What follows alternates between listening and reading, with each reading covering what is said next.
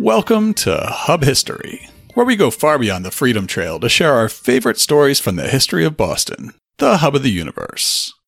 This is episode 256, Mutiny at Prospect Hill. Hi, I'm Jake.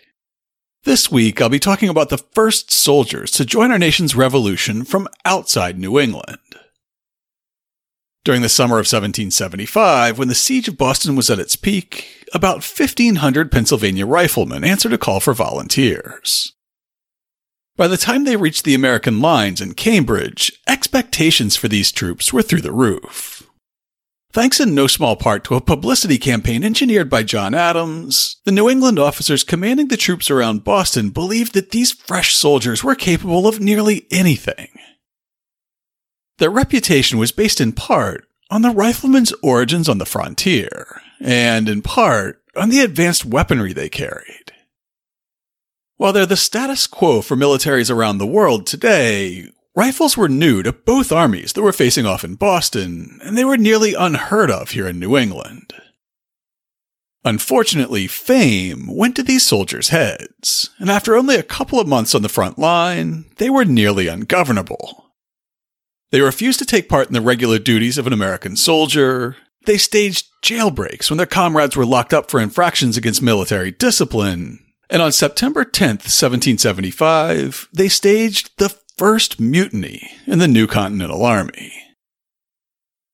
But before we talk about the Riflemen's Mutiny at Prospect Hill, it's time for a word from the sponsor of this week's podcast. Liberty & Co. sells unique products inspired by the American Revolution, and many of them have themes tied to the historical events, locations, and people of Boston's past. Last month, I attended History Camp Boston, and Tyson from Liberty & Co. was there showing off some of their wares. I walked away having purchased a set of their Stamp Act coasters. Both designs in the set are authentic 18th century imagery that was used in Stamp Act protests during the 1760s. One shows a skull and crossbones with the legend, "An emblem of the effects of the stamp. Oh, the fatal stamp." And the other one has the motto, "No Stamp Act," in the center of a design that appeared on teapots that were popular in Boston and beyond. If you need something to put on those coasters, they also have a range of mugs, with designs for the Green Dragon Tavern, the Massachusetts Spy Join or Die design, and more.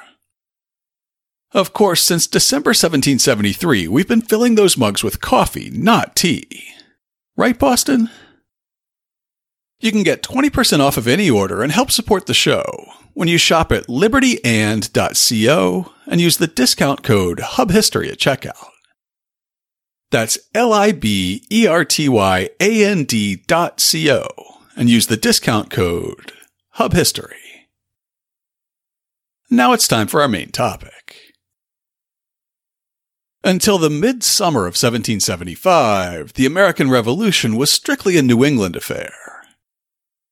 After the Redcoats opened fire on Lexington Green one April morning, armed men started pouring into the area from all over the region. As the morning of April 19th unfolded, militia units converged on Concord, Lexington, and Menotomy, today's Arlington, from about 30 surrounding towns. From the moment they turned back from North Bridge, these citizen soldiers closely pursued and frequently surrounded the regular troops, causing heavy casualties. Pursued back to the Charlestown Ferry, the bloodied and exhausted British troops took refuge in occupied Boston, which, as we might possibly have mentioned before, was a small and easily defended peninsula at that time. Militia units from around New England streamed into Cambridge and Roxbury to keep the British regulars trapped in the peninsular town of Boston. Boston transformed itself from a tiny town on a peninsula to a sprawling city. It was a small, densely populated city on a tiny, mitten-shaped peninsula. The tiny Shawmut Peninsula that comprised Boston. Before Boston was expanded by filling the salt marshes that surrounded the Shawmut Peninsula, John Winthrop and his Puritan followers settled on the tiny peninsula they called Boston. Back when Boston was a tiny village on the Shawmut Peninsula, The only road leading off the peninsula of Boston. New England militias rushed to surround Boston and trap the British regulars within the peninsular town. By the time the sun rose the next morning, there were as many as 15,000 Massachusetts troops keeping the regulars penned up inside Boston. The Massachusetts soldiers were already reinforced by units from Connecticut and Rhode Island, and in the days that followed, regiments from New Hampshire and the eastern counties we now know as Maine would follow, though it was a longer walk for them. The Americans at first were fairly loosely organized under Generals William Heath and Artemus Ward, with two main camps located in Roxbury and Cambridge. By blocking the land route out of Boston across the narrow neck that connected Boston to Roxbury, and the most convenient water route by cutting off Charlestown where the ferry landed, the American militias effectively trapped the British troops in Boston, where they could only be resupplied by sea. In the weeks that followed, there was a series of skirmishes on the harbor islands in May, where the Redcoats were seeking a source of livestock and hay that didn't have to be shipped across the Atlantic. These skirmishes only resulted in a tighter perimeter being drawn around the town of Boston, effectively cutting the British off from the harbor islands as well as the mainland. In an attempt to gain some breathing room, the British planned to occupy two strategic heights in Charlestown in June. Learning of this effort, the Americans countered by pushing their lines forward and fortifying Breed's Hill on the night of June 16, 1775. The next morning, British General Howe ordered a general assault to retake the heights, resulting in the Battle of Bunker Hill, one of the costliest engagements of the war, where about 1,000 British troops and officers were killed or wounded. Though the Americans lost the strategic heights, the British lost much of their offensive capability, and the siege settled into a long stalemate, with the British on Bunker Hill and the Americans on Prospect Hill eyeing each other warily across a no-man's land in today's East Somerville. While the siege lines around Boston were solidifying in the spring of 1775, a parallel debate was playing out in the halls of the Second Continental Congress that was meeting in Philadelphia. The New England representatives argued that the war that had broken out around Boston was a war against all the colonies.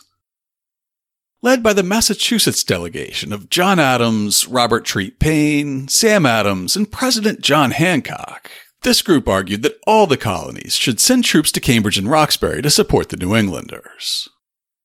While the New Englanders wanted an aggressive martial stance, many delegates from the other colonies wanted to leave the door open to reconcile with the mother country. In a June 11, 1775 letter to Elbridge Gerry, who had joined the Massachusetts delegation in time to sign the Declaration of Independence, John Adams outlined the debate between the New England radicals and the Middle Colony moderates and the Southern Colony conservatives. I find that the general sense abroad is to prepare for a vigorous defensive war, but at the same time to keep open the door of reconciliation, to hold the sword in one hand and the olive branch in the other. I am myself as fond of reconciliation, if we could reasonably entertain hopes of it on a constitutional basis, as any man. We have ever found by experience that petitions, negotiation, everything which holds out to the people hopes of a reconciliation without bloodshed is greedily grasped at and relied on, and they cannot be persuaded to think that it's so necessary to prepare for war as it really is, hence our present scarcity of powder, etc. However, this continent is a vast, unwieldy machine. We cannot force events. We must suffer people to take their own way in many cases, when we think it leads wrong, hoping, however, and believing that our liberty and felicity will be preserved in the end, though not in the speediest and surest manner. In my opinion, powder and artillery are the most efficacious, sure, and infallibly conciliatory measures we can adopt. Eventually, Adams and his allies prevailed. On June 14th, Congress voted to adopt the provincial army that already had the British trapped within Boston. They would be renamed the Continental Army and placed under the authority of the Continental Congress. In exchange, the middle and southern colonies that had been hesitant about sending support to New England would begin sending supplies and troops to support the new Continental Army. As a gesture of unity, John Adams nominated a Virginian to head up the new army, and his nomination was confirmed the day after the Continental Army was created. In a June 17th letter to Abigail about the business of Congress, John Adams revealed the news that George Washington had been chosen to command the new Continental Army before Boston. I can now inform you that the Congress have made the choice of the modest and virtuous, the amiable, generous, and brave George Washington to be the General of the American Army, and that he is to repair as soon as possible to the camp before Boston. This appointment will have a great effect in cementing and securing the union of these colonies. The continent is really in earnest in defending the country. As part of the act creating the new Continental Army, Congress passed a resolution on June 14th ordering that 6 companies of expert riflemen be immediately raised in Pennsylvania, 2 in Maryland, and 2 in Virginia. That each company consist of a captain, 3 lieutenants, 4 sergeants, 4 corporals, a drummer or trumpeter, and 68 privates. That each company, as soon as completed, march and join the army near Boston, to be there employed as light infantry under the command of the chief officer in that army. In this letter to Abigail, John Adams also reported on these 10 companies of riflemen who would soon be marching to Boston. These would be the first troops from outside New England to join the fight, immediately embodying the other colonies' willingness to finally help Massachusetts in a real and meaningful way. Along with their symbolic value, they also brought specialized weapons and tactics, and a fearsome reputation. Adams wrote, "They have voted 10 companies of riflemen to be sent from Pennsylvania, Maryland, and Virginia to join the army before Boston. These are an excellent species of light infantry. They use a particular kind of," and here the manuscript is torn, but the word is probably musket or maybe firelock, "called a rifle. It has circular grooves within the barrel and carries a ball with great exactness to great distances. They are the most accurate marksmen in the world." He echoed this enthusiasm for the rifleman's martial prowess in a letter to Elbridge Gerry the next day, saying, "The Congress has likewise resolved that 15,000 men shall be supported at the expense of the continent, 10,000 at Massachusetts, and 5,000 at New York, and that 10 companies of riflemen be sent immediately, 6 from Pennsylvania, 2 from Maryland, and 2 from Virginia, consisting of 68 privates in each company to join our army at Boston. These are said to be all exquisite marksmen, and by means of the excellence of their firelocks, as well as their skill in the use of them, to send sure destruction to great distances." Now, both John Adams' letter to Abigail and the congressional resolution ordering the riflemen to Boston refer to these 10 companies as light infantry. This term doesn't refer to how big the riflemen were or how heavy their equipment was. Instead, it refers to their tactics. In the 18th century, most encounters between armies were planned as set-piece battles. Companies of regular infantry would march in close formation, form into ranks shoulder to shoulder facing the enemy, and fire massed musket volleys into the opposing lines before charging in with bayonets to finish the job. Light infantry, on the other hand, focused on maneuver warfare. Rather than closing ranks and slowly advancing on the enemy with overwhelming force, light infantry would disperse into loosely organized lines, use terrain features for cover, and move quickly across the landscape. You can think of them almost as the ranger battalions of their day, perfect for long-range patrols, scouting, and small unit skirmishing tactics to establish and maintain contact with the enemy. These riflemen were also considered expert marksmen and employed as snipers. The peculiar kind of weapon they carried, as John Adams put it, gave them an advantage over soldiers armed with the more typical smoothbore muskets of the era. Writing for the Journal of the American Revolution, Joshua Shepard explains that the rifle, with its long grooved barrel, was almost unheard of among the troops who were already surrounding Boston. A rarity in New England, the rifle was far more prevalent in the backcountry of the southern colonies, largely due to the gunsmiths of Pennsylvania and Virginia's Shenandoah Valley. While most continental regiments, as well as militia units, were armed with smoothbore muskets, the frontier newcomers came equipped with state-of-the-art 18th century arms technology. The muskets carried by both provincial militia and British regulars during the siege of Boston tended to be a fairly heavy caliber. They were quick enough to load that a trained soldier could fire 2 or 3 aimed shots in a minute, and they were easy to attach a bayonet to for hand-to-hand combat. The trade-off was accuracy. With their smooth barrel and loosely fitted ammunition, musket shots left the muzzle inaccurately, and even the best marksman would have a hard time hitting the same spot twice. Rifles, on the other hand, tended to fire smaller caliber rounds. They were very slow to load, quick to require cleaning, and required special training to handle. At this point in the war, rifles mostly couldn't be fitted with the bayonet, though a new type of bayonet would be specially developed for them later. The grooves cut into the rifle's barrel made it worth all these trade-offs, however. These grooves were cut or forged on the inside walls of the barrel in a sort of helical pattern. When it was rammed home, the musket ball fit tightly into these grooves, and when the gun was fired, the ball left the muzzle spinning in a tight spiral. The difference was night and day. Imagine what it looks like when a toddler throws a football, and then compare that to Tom Brady. There was about that much difference in accuracy also. A well-trained soldier might be able to hit a man-sized target with a musket at 100 yards. At least most of the time. The rifle was a game-changer in this regard. George Hanger was a hunter and a gun enthusiast, call him a gun nut, who wrote a book about hunting. He was also a British colonel who served mostly in the southern theater of the American War, and he had personal experience with facing American riflemen armed with these impressive new weapons. He wrote, "I have often asked American riflemen what was the most they thought they could do with their rifle. They have replied that they thought they were generally sure of splitting a man's head at 200 yards. For so they termed their hitting the head.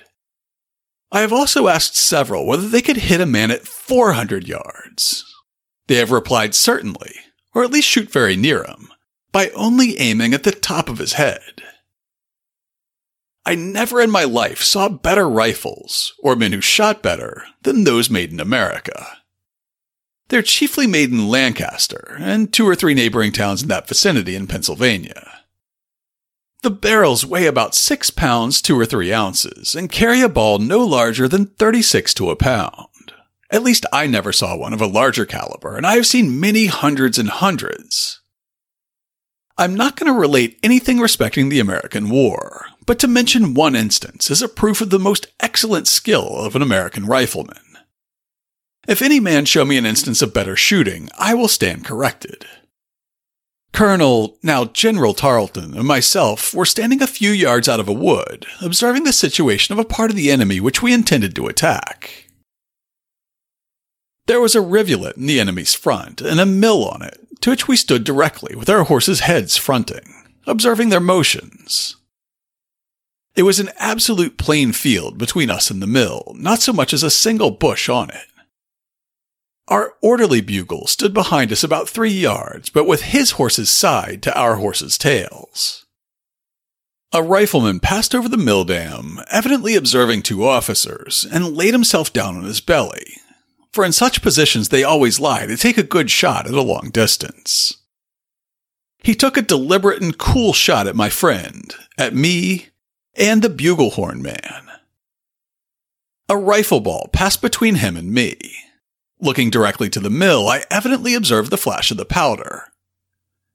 I directly said to my friend, "I think we'd better move, or we shall have 2 or 3 of these gentlemen shortly amusing themselves at our expense." The words were hardly out of my mouth when the bugle horn man behind us, and directly central, jumped off his horse and said, "Sir, my horse is shot." The horse staggered, fell down, and died. He was shot directly behind the foreleg, near to the heart. Just the knowledge that not only were reinforcements coming from the other colonies, but they were sending these elite marksmen with their advanced weapons was an immediate morale boost among the Massachusetts and New England soldiers in the camps in Cambridge and Roxbury. In an article for the Mass Historical Society's Beehive blog, Thomas A. Ryder said, In the early stages of the Revolutionary War, no soldiers recruited in the American colonies generated a greater anticipation than the frontier riflemen. Armed with the Pennsylvania rifle, a weapon that in the hands of a skilled marksman was far more accurate than the smoothbore muskets most 18th century soldiers carried, and skilled in the Native American way of war, the riflemen seemed to promise a valuable augmentation to George Washington's nascent army besieging Boston. It is not an exaggeration to suggest that even before the Continental Congress authorized the creation of rifle companies from the Pennsylvania, Maryland, and Virginia backcountries, that these soldiers took on a mythological status. As Ryder points out, part of the rifleman's mystique came from their reputation as frontiersmen from the fringes of European society. So it's important to point out that the frontier was a lot closer to home in 1775 than we usually imagine it. When most of us think of the frontier, we envision the rapid westward expansion of the mid to late 19th century.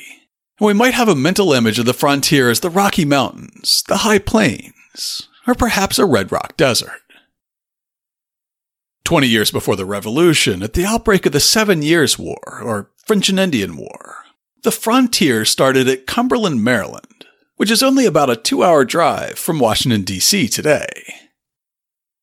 In Pennsylvania, what we now know as Pittsburgh was part of New France. And down in Virginia, the western border was hotly contested between the colonial government at Williamsburg and the French, Shawnee, and Iroquois nations. The end of the 7 Years' War saw the French cede all territorial claims in North America, and the frontier moved west. However, a royal proclamation in 1763 forbade English colonists from settling to the west of a line that was drawn roughly down the Allegheny front. Everything to the west of Pittsburgh became part of the new British colony of Quebec. And between Pittsburgh and the proclamation line that was now a 3-hour drive from D.C., an Indian reserve was set aside for the Iroquois, the Wyandot, and the other indigenous nations that had been allied with Britain against France in the late war. The backwoodsmen, or frontiersmen, who volunteered for the rifle companies were mostly from families that had settled in the newly opened lands between the former frontier and the new proclamation line. No doubt some were line jumpers who had illegally settled on indigenous lands west of the line. And some, of course, were from the original territories of the 3 colonies they enlisted from. As the first units began to make the grueling march from the mid-Atlantic to New England in the full heat of summer, John Adams gushed to James Warren in a July 6th letter, 10 companies of expert riflemen have been ordered already from the 3 colonies of Pennsylvania, Maryland, and Virginia. Some of them have marched under excellent officers. We are told by gentlemen here that these riflemen are men of property and family, some of them of independent fortunes, who go from the purest motives of patriotism and benevolence into this service. I hope they will have justice done them and respect shown them by our people of every rank and order. I hope also that our people will learn from them the use of that excellent weapon, a rifle-barreled gun. While everyone who knew that the riflemen were coming was excited for the prospect, few people did as much as John Adams to bolster their reputation and set high expectations for them. He was their most enthusiastic supporter, and he corresponded with so many people back home in the Boston area that his enthusiasm soon became contagious. In his article for the Journal of the American Revolution, Joshua Shepard noted, "When the riflemen began arriving around Boston by the end of July, they achieved something of a celebrity status. They were the first troops from outside New England to reinforce the Continental Army, and their appearance constituted a much-needed show of tangible support from the southern colonies." James Thatcher, a medical doctor from Barnstable who served throughout the war as a surgeon in the Massachusetts 16th Regiment, kept a journal of his military service. In his entry for August 1775, he recalls the arrival of the riflemen a few weeks earlier. Several companies of riflemen, amounting, it is said, to more than 1,400 men, have arrived here from Pennsylvania and Maryland, a distance of from 500 to 700 miles. They are remarkably stout and hardy men, many of them exceeding 6 feet in height. They are dressed in white frocks or rifle shirts and round hats. These men are remarkable for the accuracy of their aim, striking a mark with great certainty at 200 yards distance. At a review, a company of them, while on a quick advance, fired their balls into objects of 7 inches diameter at the distance of 250 yards. They are now stationed on our lines, and their shot have frequently proved fatal to British officers and soldiers who expose themselves to view, even at more than double the distance of common musket shot. Despite the high expectations set by John Adams and others, the initial performance of the riflemen was mixed at best. As the first summer of war dragged on, there were a series of small engagements along the siege lines. At the end of July, just a few days after the first rifle companies arrived, a company from York County was ordered into action. Ironically, from the record I'm looking at, I can't be sure whether these were Pennsylvania or Virginia troops, because there were York counties in both colonies. On the evening of July 28th, the riflemen were ordered to sneak into British-held Charlestown, surround the enemy's advanced guard, and take some prisoners who could be interrogated about recent changes to the British fortifications on Boston Neck. According to a letter from an officer at the American camp in Cambridge, the rifle company divided and executed their plan in the following manner. Captain Dawdle, with 39 men, filed off to the right of Bunker's Hill, and creeping on their hands and knees, got into the rear of the enemy's sentries without being discovered. The other division, of 40 men under Lieutenant Miller, were equally successful in getting behind the sentries on the left, and were within a few yards of joining the division on the right, when a party of regulars came down the hill to relieve their guard and crossed our riflemen under Captain Dawdle as they were lying on the ground in Indian file. The regulars were within 20 yards of our riflemen before they saw them, and immediately fired. The riflemen returned the salute, killed several, and brought off 2 prisoners and their muskets, with the loss of Corporal Krause, who is supposed to be killed, as he has not been heard of since the affair. So the riflemen almost managed to sneak up on the redcoats and get the drop on them without being detected. But not quite. About a month later, a detachment of 1,000 Continentals were ordered to press the lines forward and take a small piece of high ground called Plowed Hill on August 26th. A few hundred riflemen were sent into action as a flanking party, but they were again largely ineffective, though this doesn't seem to have dampened their fearsome reputation among the New England units. Perhaps because they were not expected to act as regular line troops in combat, the riflemen quickly got it into their heads that they also didn't need to undertake regular non-combat duties. They managed to get themselves excused from most of the day-to-day chores that keep an army occupied, especially fatigue duty, meaning the exhausting work of cutting firewood, digging trenches, and standing guard overnight. In a letter to a friend dated September 13th, Jesse Lukens, a gentleman volunteer in a Pennsylvania rifle company who J.L. Bell notes was the son of the Pennsylvania Surveyor General, described the effect this special treatment had on the attitudes of soldiers serving with him under Colonel William Thompson. Our camp is separate from all others, about 100 yards. All our courts-martial and duty was separate. We were excused from all working parties, camp guards, and camp duty. This indulgence, together with the remissness of discipline and care in our young officers, had rendered the men rather insolent for good soldiers. The reality of dealing with these insolent riflemen quickly eroded the high regard that they had built up thanks to John Adams' enthusiasm. In a letter to Adams about the state of the siege, James Warren complained, "All seems to be in a tranquil state for a war. The greatest difficulty seems to be to govern our own soldiery. I may say the riflemen only, for I hear of no other. They are the most disorderly part of the army, if not alone so." In his book, The War Before Independence, 1775 to 1776, Derek W. Beck pulls no punches when discussing the insubordination that was bred by the special treatment these units received. The accuracy of the rifle also gave its wielder an air of cockiness. The riflemen's egos were further intensified by their exclusion from fatigue or work details, such as entrenching, a policy thought necessary to curry the favor and loyalty of these otherwise independent-minded backwoodsmen. True, on the occasional skirmishes along the Boston lines, riflemen came in handy, accurately picking off handfuls of British troops from afar. But their privileged place in the army quickly made them insolent troublemakers, wholly unsuited for the disciplined army that Washington was forging. As a battalion of troublemakers, these riflemen also quickly became intolerant of discipline. If it wasn't bad enough that they were caught disobeying orders, drinking, and being absent from camp without permission, they also began interfering with attempts by their officers to punish the men who committed these infractions. Rifleman Lukens goes on to describe the pattern of escalating insubordination that his unit indulged in during the first week of September 1775.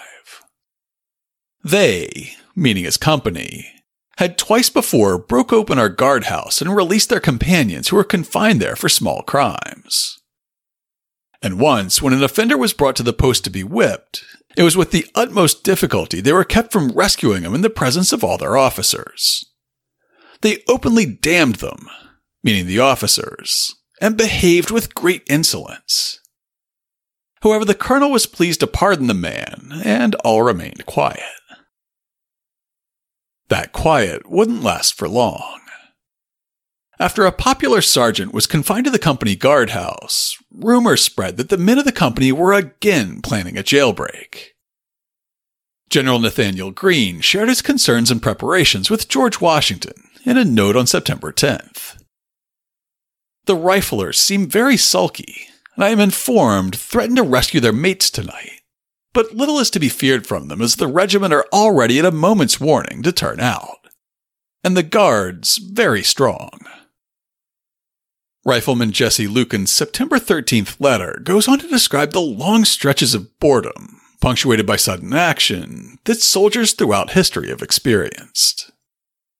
He started with an account of the brief battle for Plowed Hill on August 26th, but noted that not much had happened since then, except a few false alarms which took us out of our beds into the trenches at midnight, and some other matters of no great moment. Until last Sunday, and I feel myself blush with shame and indignation for what I am forced to relate. Last Sunday, for Lukens, was September 10th. The same day that General Greene warned Washington about another potential jailbreak by the riflemen. Lukens continues, on Sunday last, the adjutant having confined a sergeant for neglect of duty and murmuring, the men began again and threatened to take him out. The adjutant, being a man of spirit, seized the principal mutineer and put him in also, and coming to report the matter to the colonel, where we were all sitting after dinner, were alarmed with the huzzahing. Upon going out, found that they had broke open the guardhouse and taken the man out. In an article about this incident, J.L. Bell notes that the adjutant was Lieutenant David Ziegler, born in Heidelberg, one of a number of German immigrants or sons of immigrants in the battalion's officer corps.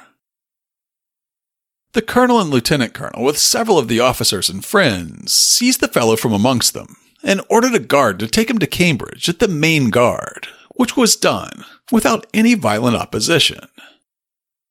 But in about 20 minutes, 32 of Captain Ross's company with their loaded rifles swore by God they would go to the main guard and release the man, or lose their lives, and set off as hard as they could run. It was in vain to attempt stopping them. We stayed in camp and kept the others quiet, sent word to General Washington. Now, pausing for a moment to interpret, after the privates broke their popular sergeant out of the hoosegow, the senior officers of the Pennsylvania Battalion took custody of him again. In an attempt to keep the men from making another rescue, they sent the prisoner to the main guardhouse at the Continental Camp near Harvard Square, rather than trying to keep him locked up in their regimental camp on Prospect Hill. It didn't take long, however, before the soldiers armed themselves and went in pursuit of the sergeant. This was the event that General Greene had warned about, and Lukens' letter described how Greene, along with the rest of the senior generals of the Continental Army, personally responded to the mutiny. Generals Washington, Lee, and Greene came immediately. Our 32 mutineers, who had gone about a half a mile towards Cambridge and taken possession of a hill and woods, beginning to be frighted at their proceedings, were not so hardened, but upon the generals, meaning Washington's, ordering them to ground their arms, they did it immediately. In The War Before Independence, Derek W. Beck describes how the mutineers were quickly placed in custody. This was the Army's first mutiny, and Washington, not to be bullied, was determined to teach these men the consequences of such insubordination. His Excellency ordered the main guard surrounded by some 500 troops, bayonets fixed, guns loaded. He also issued orders to Colonel Daniel Hitchcock's regiment and several other companies of Brigadier General Nathaniel Greene's brigade, all near Prospect Hill, to cut off the mutineers and subdue them with force if necessary. Washington and General Lee, joining Greene, then rode out toward Prospect Hill to intercept the mutineers personally. As if to restore some honor to the wayward Rifle Battalion, Captain George Nagel's company of the same Pennsylvania Rifle Battalion then surrounded the mutineers. They arrested the 6 principal actors, binding the 2 ringleaders, and then marched all 6 off to the main guard to join their companion. The rest were sent back to their camp for discipline there.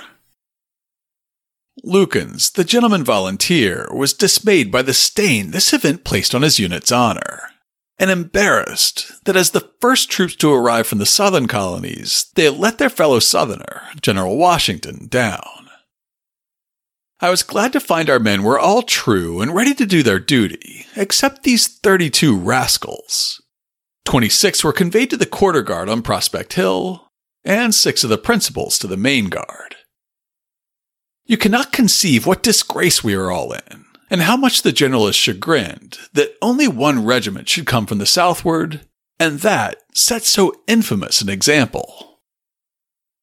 In his article about the mutiny for the Journal of the American Revolution, Joshua Shepard writes, "News of the mutiny spread fast.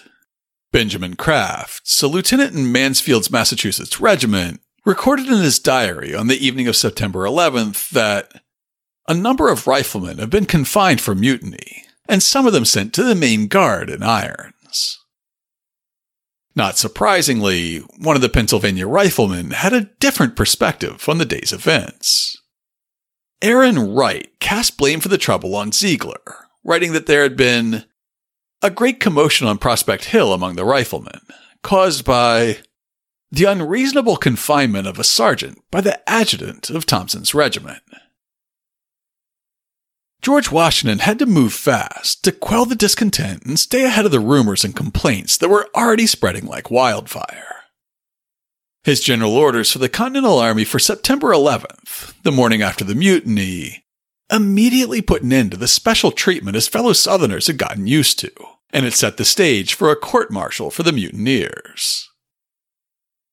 Colonel Thompson's battalion of riflemen posted upon Prospect Hill to take their share of all duty, of guard and fatigue, with the brigade they encamp with.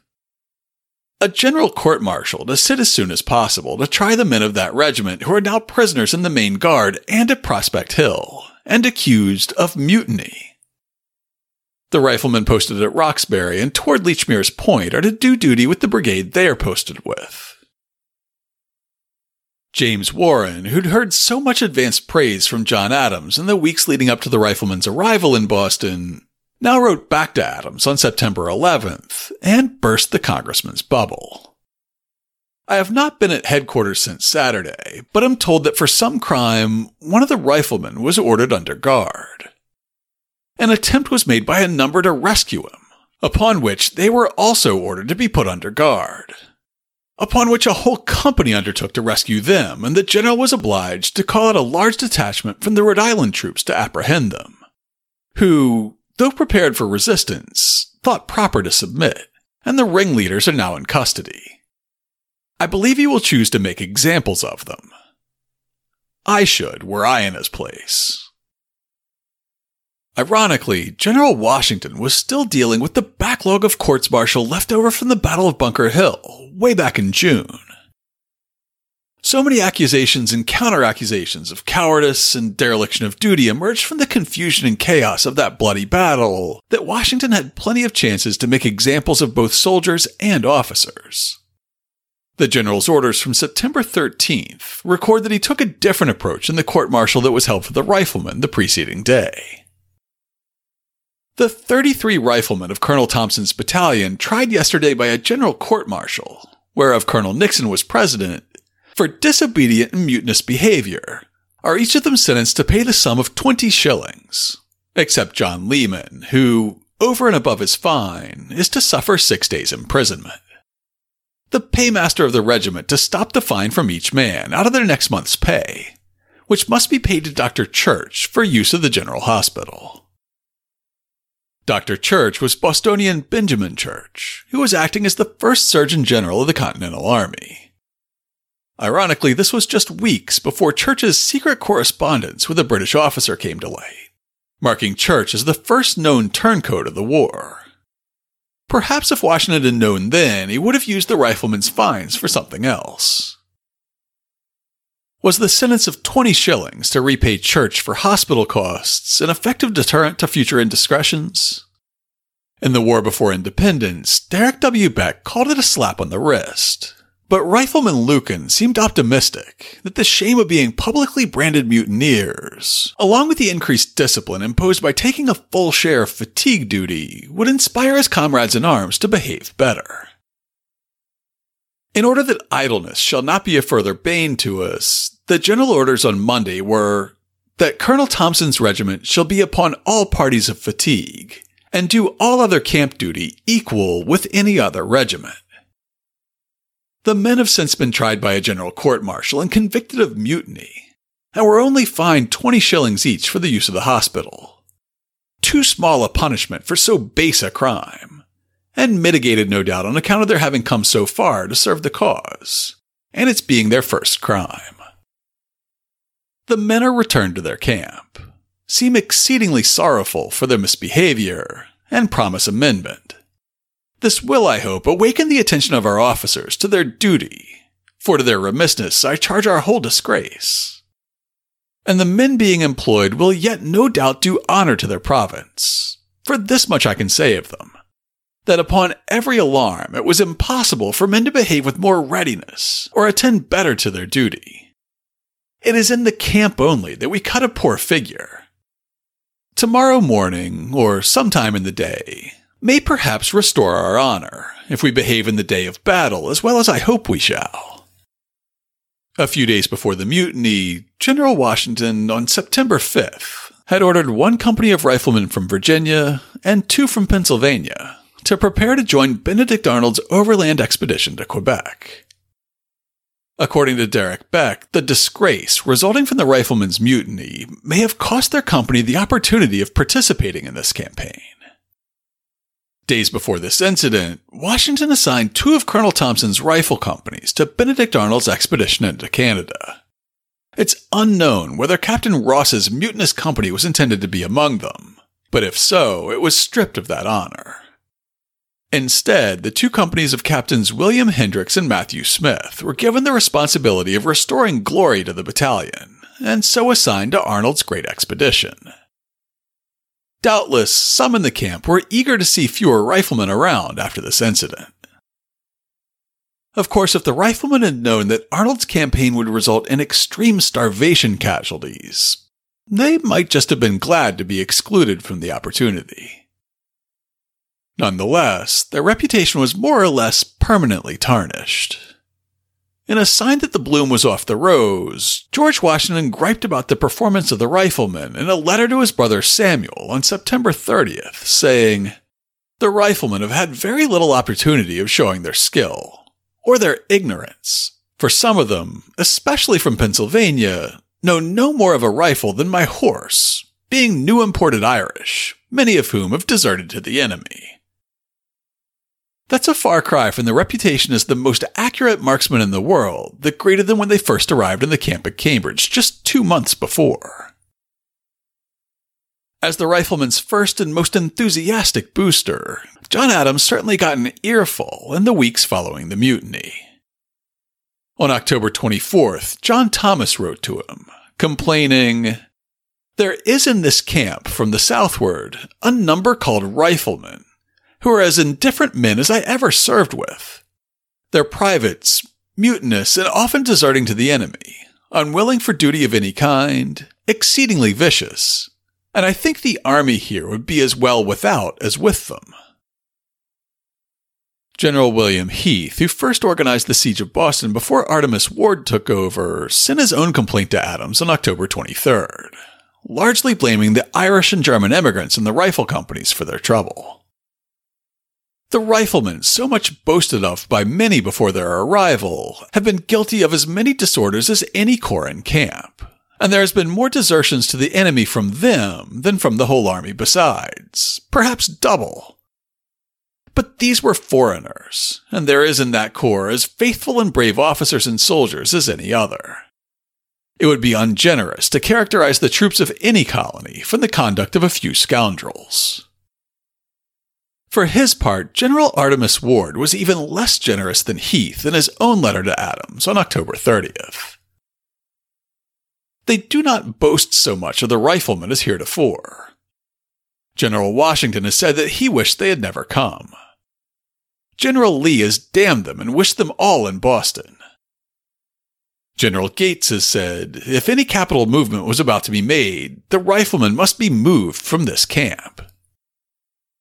Billy Tudor, the father of Ice King Frederick Tudor, legal protege of John Adams, and subject of our episode 131, was by this time the judge advocate of the Continental Army. He was not impressed with the riflemen's performance in battle. In a letter to his mentor Adams, written in December 1775, just after one of many skirmishes around Lechmere's Point in Cambridge, Tudor says that the riflemen just aren't worth the trouble. The pompous display of riflemen's courage, which fill half the papers of the southward, is ridiculous. The affair at Lechmere's Point hardly deserved mentioning, and when read by Howe's officers will make them laugh, at least. I will not by letter make any other observation on the subject. The Pennsylvania Riflemen would have a chance to redeem themselves. Later organized as the 1st Pennsylvania Regiment of the Continental Line, they fought with honor through the New York and New Jersey campaign, and later in the Philadelphia campaign. Their mutiny at Prospect Hill was the first the Continental Army faced, but not the last.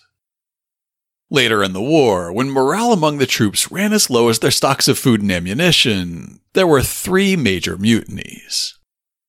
First, the Connecticut Line staged a short-lived rebellion in May 1780 when they were forced to go hungry.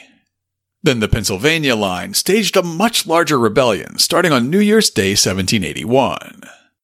In that uprising, nearly the entire military of the state marched out of camp without orders, intending to go to Philadelphia to demand the food, supplies, and pay that they'd been promised, eventually forcing their officers to negotiate a peaceful settlement. The mutiny of the Pennsylvania Line inspired a similar mutiny among the New Jersey Line less than a month later, with several hundred troops starting on a march to Trenton to demand supplies. This time, 2 of the ringleaders were summarily executed by firing squad, bringing an end to the short-lived mutiny.